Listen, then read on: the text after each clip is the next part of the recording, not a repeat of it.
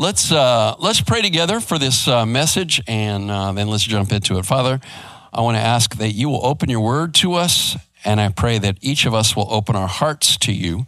We will be willing to receive what you have to say today. Father, I pray that you'll use me, get my selfishness and personality out of the way, and help me to remember and think and speak so that these folks can understand. Pray in Jesus' name, amen. All right, so we started in the Revelation chapter 2 and 3 last week, which is all about the 7 churches in Asia Minor, all right? Asia Minor this is all in Turkey, is today the country of Turkey, but it was the Roman province of Asia. We call it Asia Minor. So ladies, whoever's on the ProPresenter, if you'll put that map up there that has the 7 churches. So here are the 7 churches. You can see that they kind of form a circle or somewhat of a circle. And out here is an island called Patmos. So the Apostle John had been exiled to this island because he was preaching the gospel and they were not favorable to that. The Roman Empire had not gotten to the place yet where they were regularly executing Christians, but there was persecution. So here we are out here. That's where John is. In chapter 1 of Revelation, Jesus appears to John, and it says that he is walking among 7 gold candlestands, okay, or lampstands. And each of those lampstands we find represents a church. So it is like Jesus is standing in the middle of that circle, walking among those churches. As we go through Revelation chapter 2 and 3, which covers the 7 churches, we will see that Jesus speaks a message to each church through John to the pastor of that church.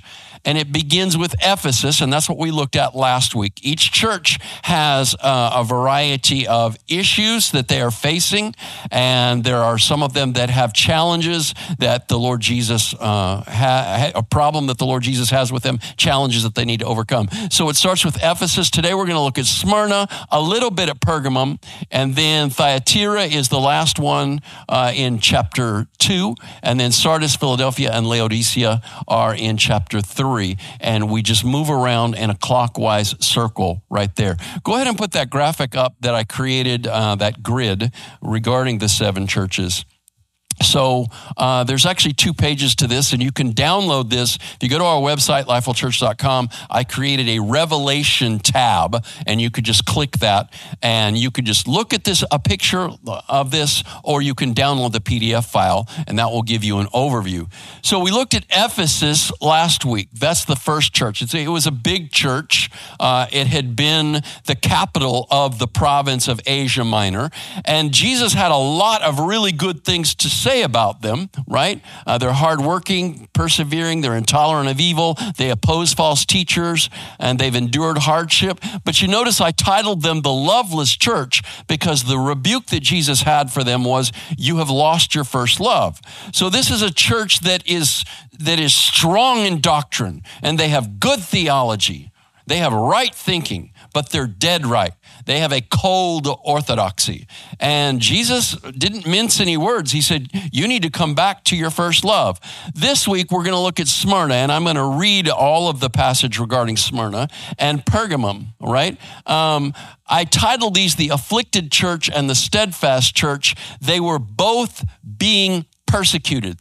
This is an example of early persecution in the empire against Christians, all right? So let's go ahead. You can bring that graphic down, or you can leave it up, actually. I'm going to read Revelation chapter 2, verses 8 through 11 regarding the church at Smyrna.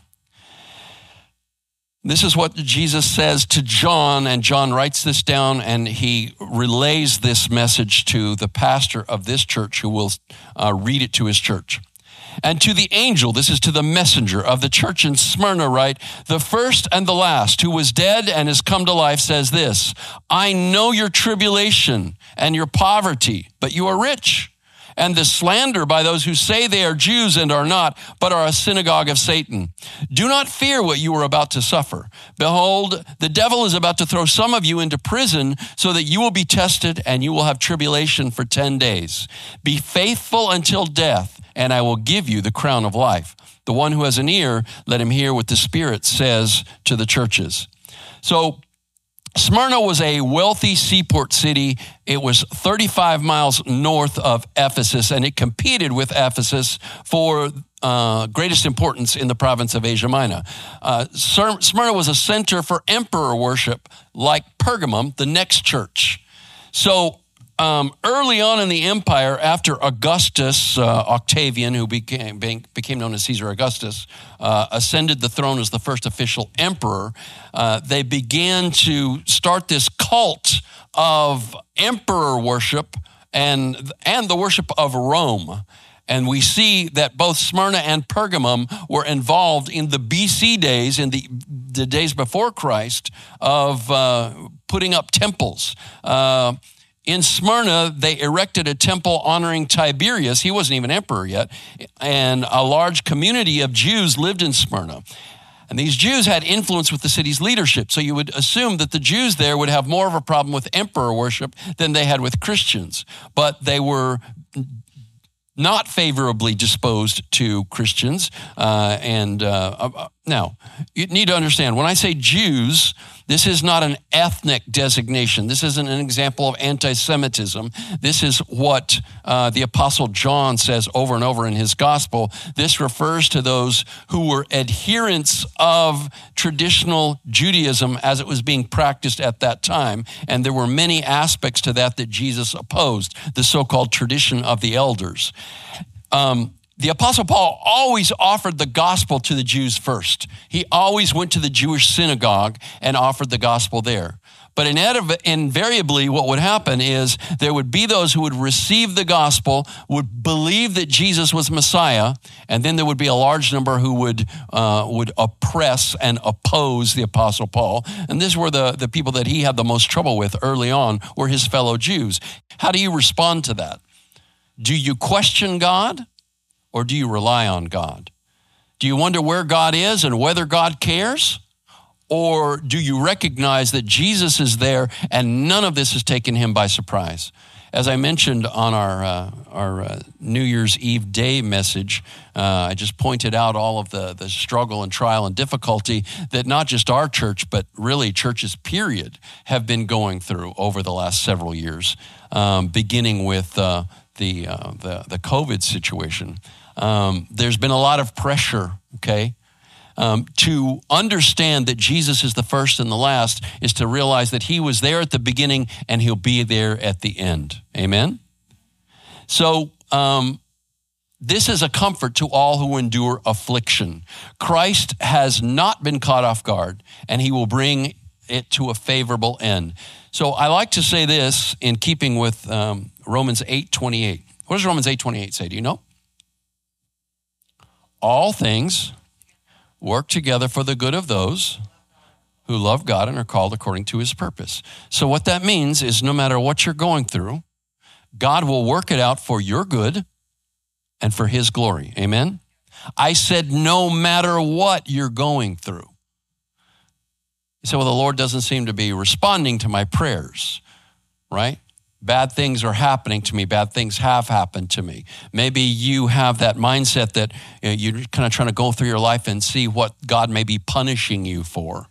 Well, to be honest with you, we do foolish things and we bring discipline down on ourselves, and there are consequences to our actions and so forth. But if you have this idea that Jesus is standing there with a whip and, he's cracking the whip at you because of the things that you've done, or if you have this idea that he's folding his arms and turning his back on you, you don't understand the nature of the covenant that has been made with you through Christ. You don't understand the nature of atonement, right? The scripture says that we are no longer under God's wrath. Amen? If you are in Christ, you are not under the wrath of God. In other words, God's not mad at you anymore. Amen?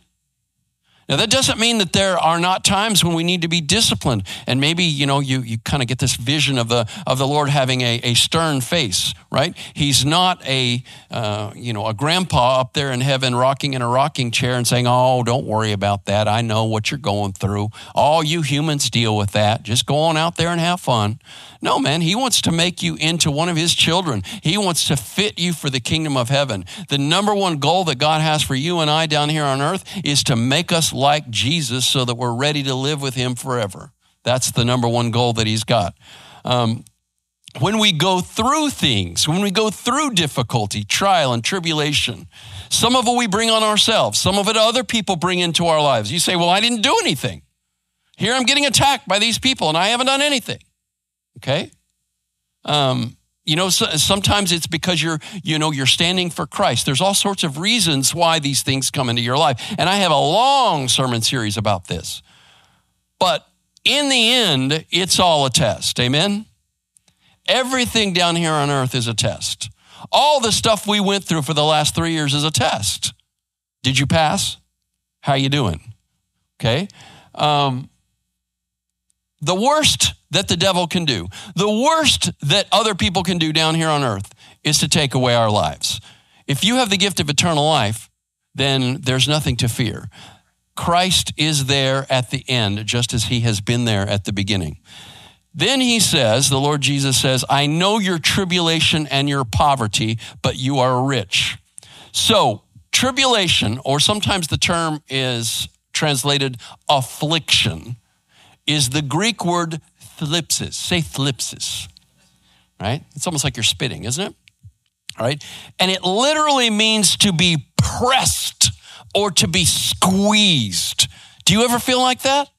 Do you ever feel like there's just pressure everywhere? Pressure coming from people, pressure coming from the need for finances, pressure coming from your own expectations for yourself that maybe you're not living up to. Pressure, pressure, pressure. And if we stand up for Jesus, it's just like those two kids out there. See, I told you I'd bring this back down, right? Okay, there's pressure. You're being pushed. Now, what do? Do you just let go and get pushed over, or do you push back? Now, I'm not saying that we need to push back against other people. I'm saying we need to push back against this pressure. We're being pressured. We're being squeezed. And that's what was happening to this church. These Christians were under great pressure from non-believers. It is likely that the property of Christians in Smyrna was being confiscated or stolen outright. They may have been looted. We see an example of this in Hebrews chapter 10. The writer of the Hebrews says, I know that you guys have had your property taken from you. This is the case in many other countries where Christians are looked down upon, and the law will not come to the aid of those who are being robbed by their oppressors, okay? I'll give you some examples of that in just a moment.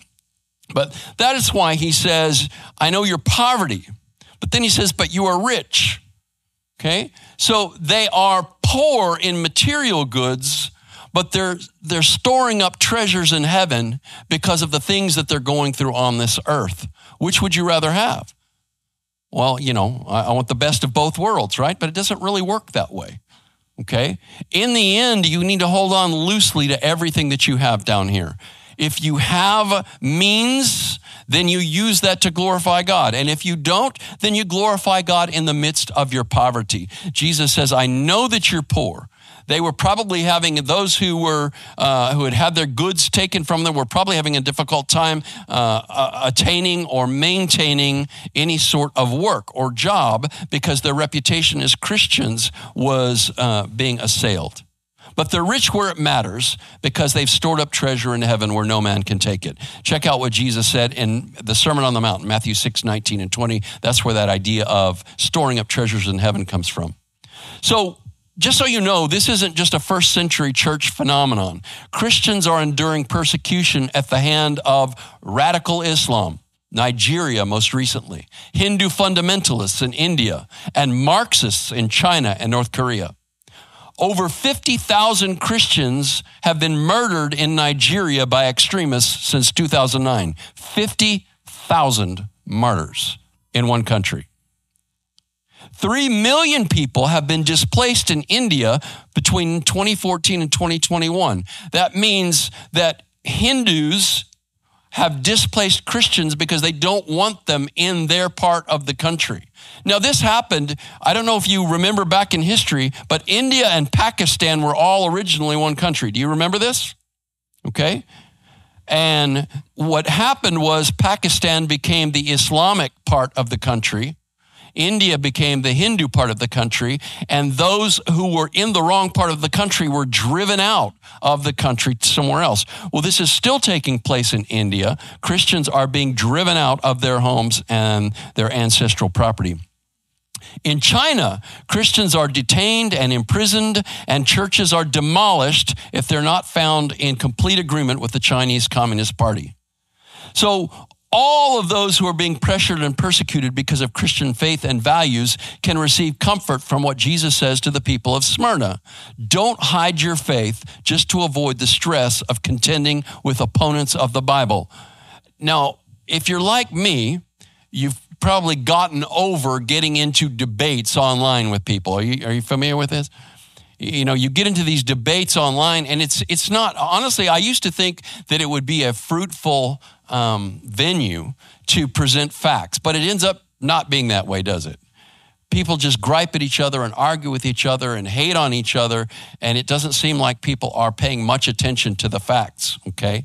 But I do believe that when you are in a situation where you're called upon to give an answer for your faith, that you need to push back.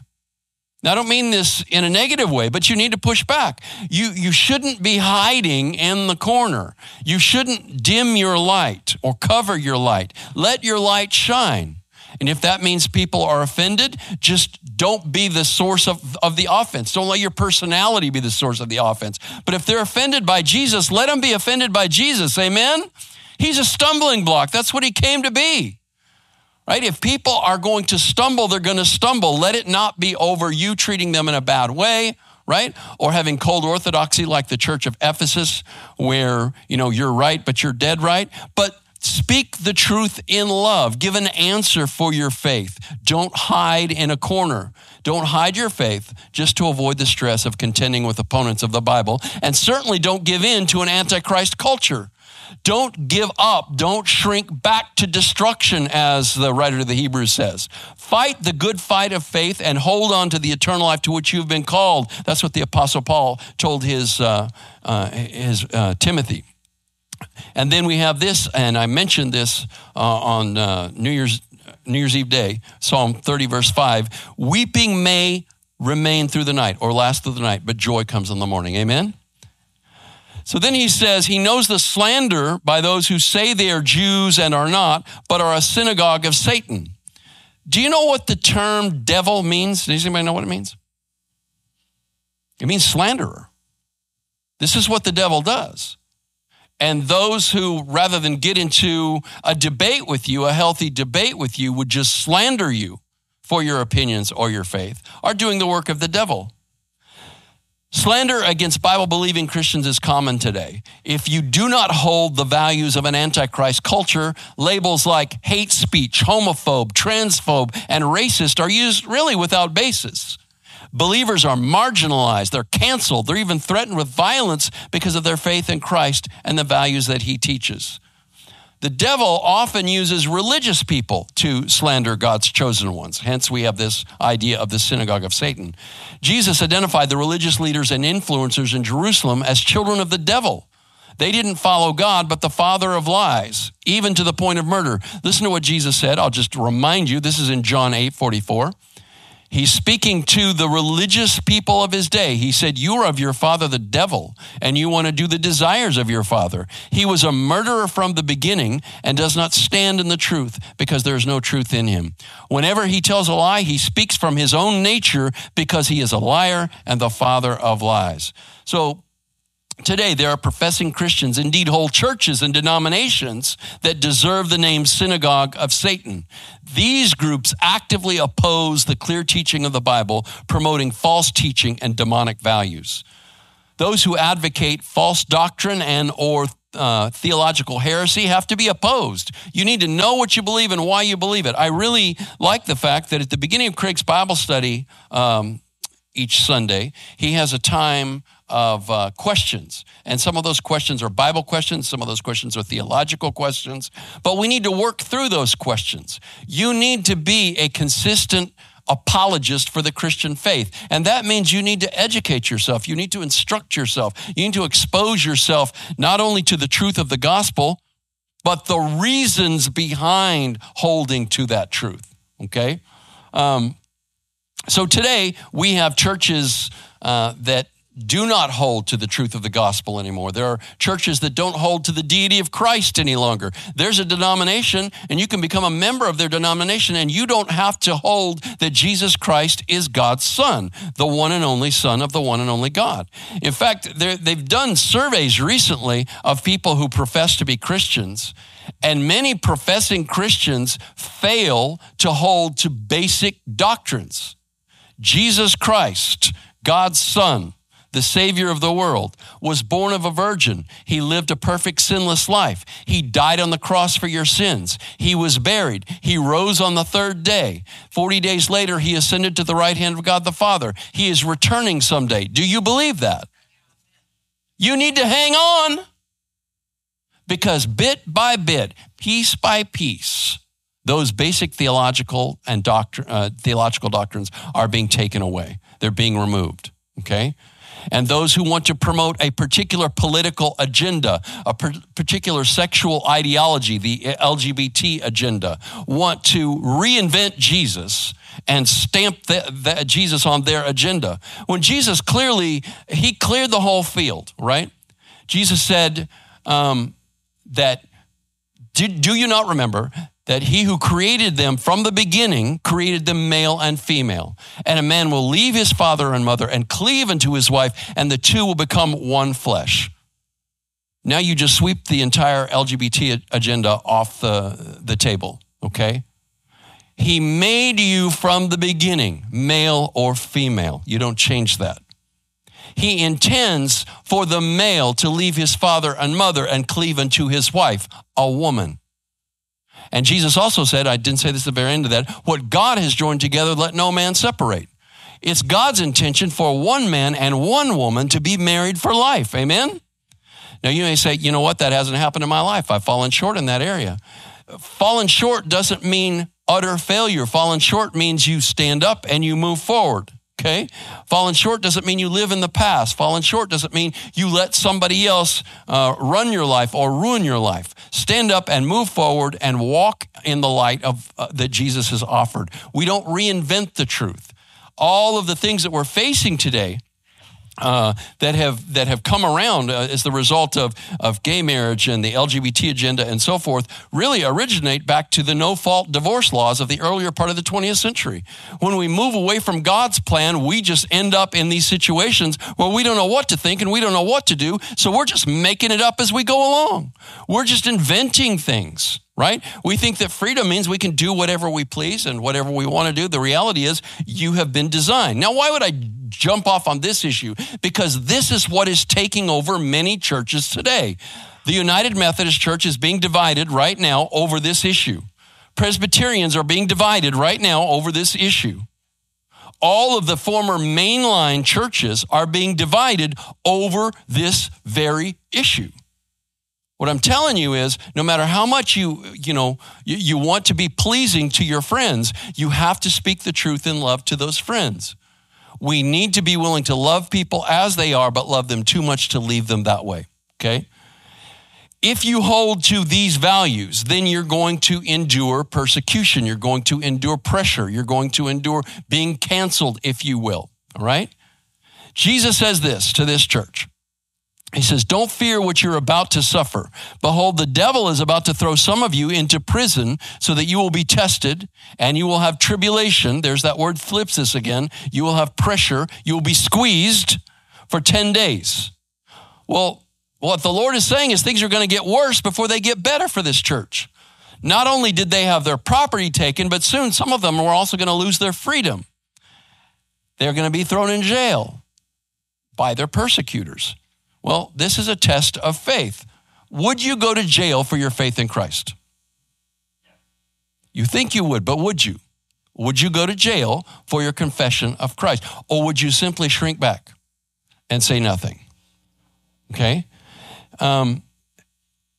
Again, you would assume that this is just something for the first century or for some other country. But there are notable examples of persecution occurring in our nation and in Canada today.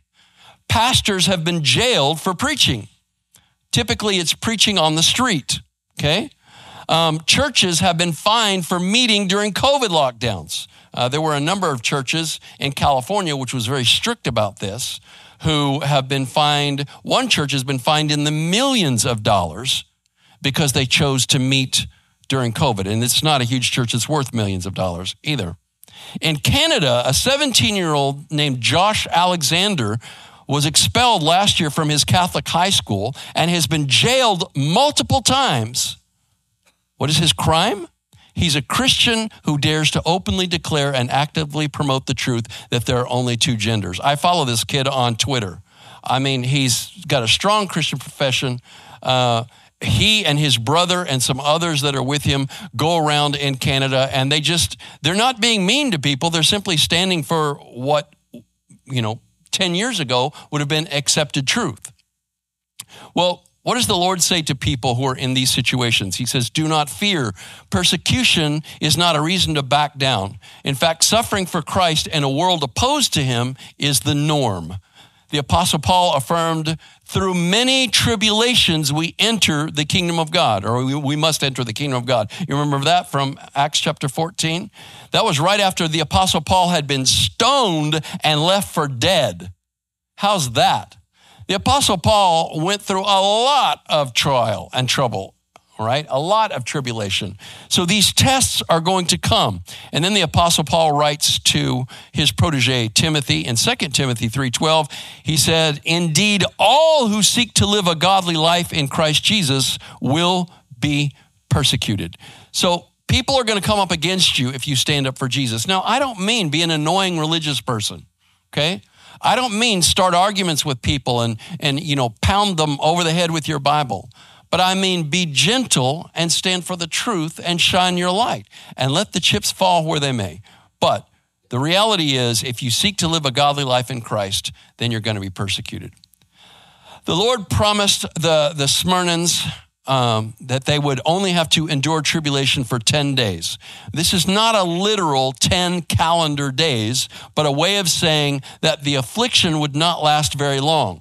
And this is an example of the way numbers are used symbolically in the book of Revelation. We err if we, with anachronism, impose our literal scientific way of understanding numbers upon a type of literature that is inherently symbolic. Let us first apply this to being jailed. Some Christians in Smyrna would be incarcerated briefly, days rather than months or years. It doesn't mean that persecution would vanish altogether after a short time. The 10-day promise relates to the intensity of persecution or pressure, not the persistence of it. As I mentioned earlier, Polycarp was martyred in Smyrna in the mid-2nd century. That's 50 or 60 years later. So persecution was ongoing. In fact, persecution would continue in the Roman Empire until AD 313 with the Edict of Milan under Constantine. Persecution was going to be ongoing for 200 years. Now, we typically haven't been persecuted here, but I'm going to tell you that persecution is going to come. It is rising. I remember looking at this passage that we're looking at right now. It's been 23 years ago now. Many of you are aware that I have an inner ear problem. Actually, there's a couple of them. I'm almost entirely deaf in this ear, and I have tinnitus, which means it rings.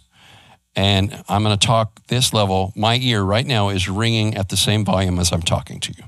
That happens all the time. It never stops, right? All day long. Sometimes, even though I get sound in this ear, there's tinnitus in this ear as well, but the ambient noise that is coming in through this ear interferes with it and keeps me from paying attention to it. But last night, I will tell you, I was getting ready to go to sleep and both ears were ringing so loud, it was just ridiculous. I have to just pray through that.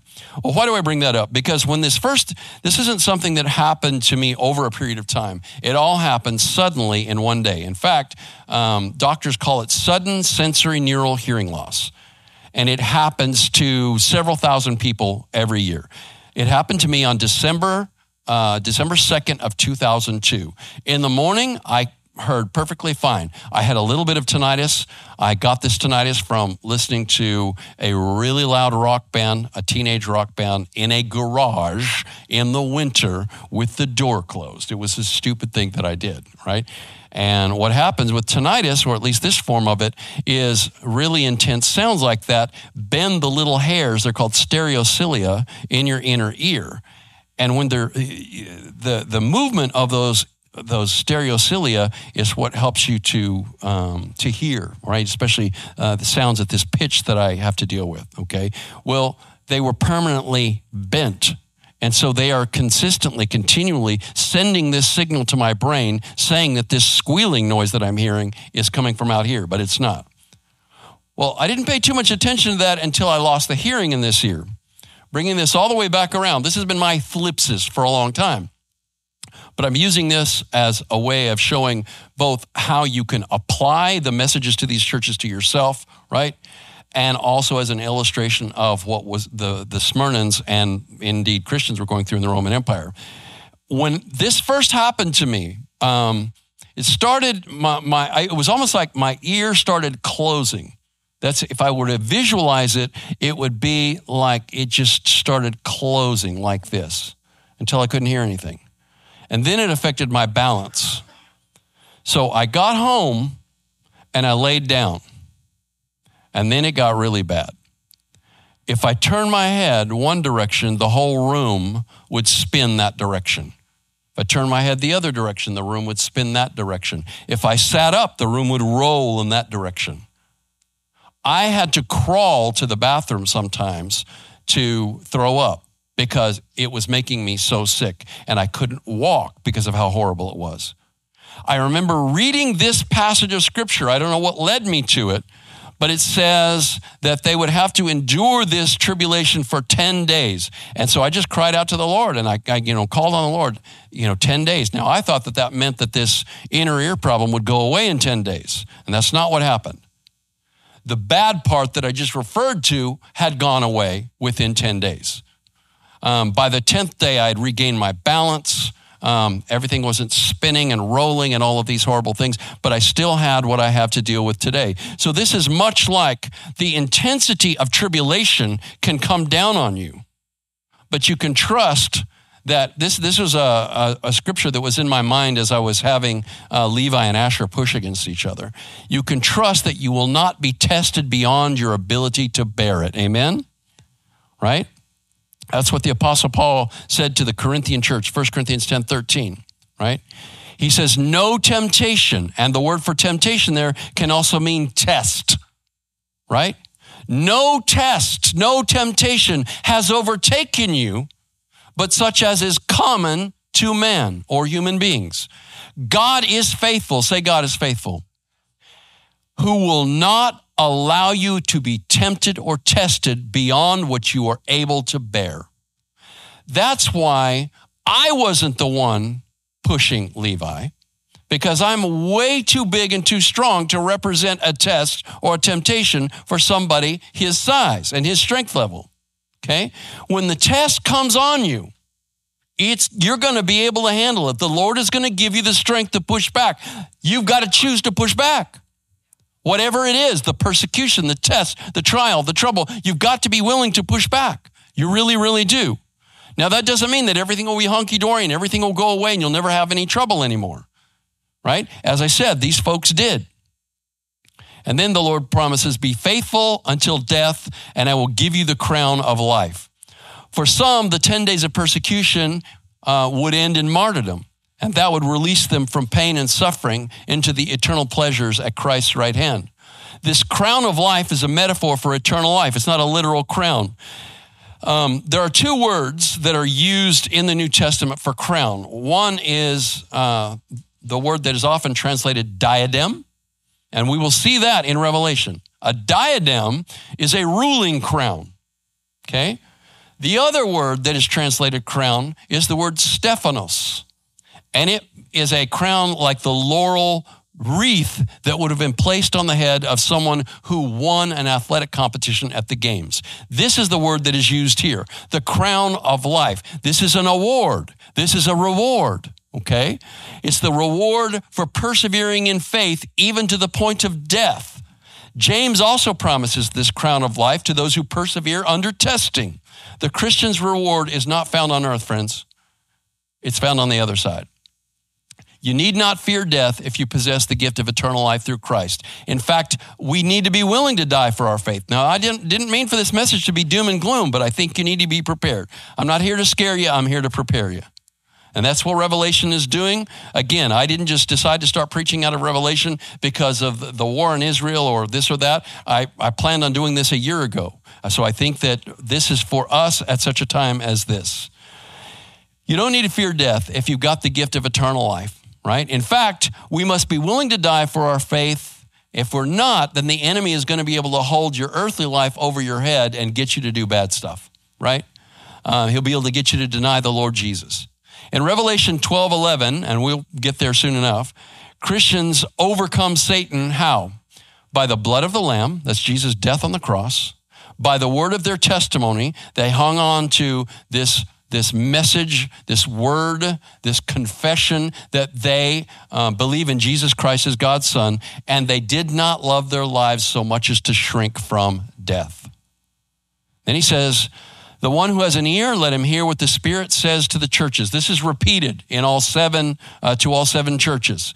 And this is what I think you need to have if you're going to apply this to yourself, to your family, to our church. You need to have an ear. You need to pay attention to what the Lord is saying to you and to us concerning this message. The Holy Spirit, I hope, I pray, is applying this to you now. And then he promises this final promise, the one who overcomes will not be hurt by the second death. What's the second death? You know what the first death is, right? It's physical death. So what do you think the second death is? It's eternal death. It's hell. That's the second death. I'm not making that up. That's made very clear at the end of Revelation.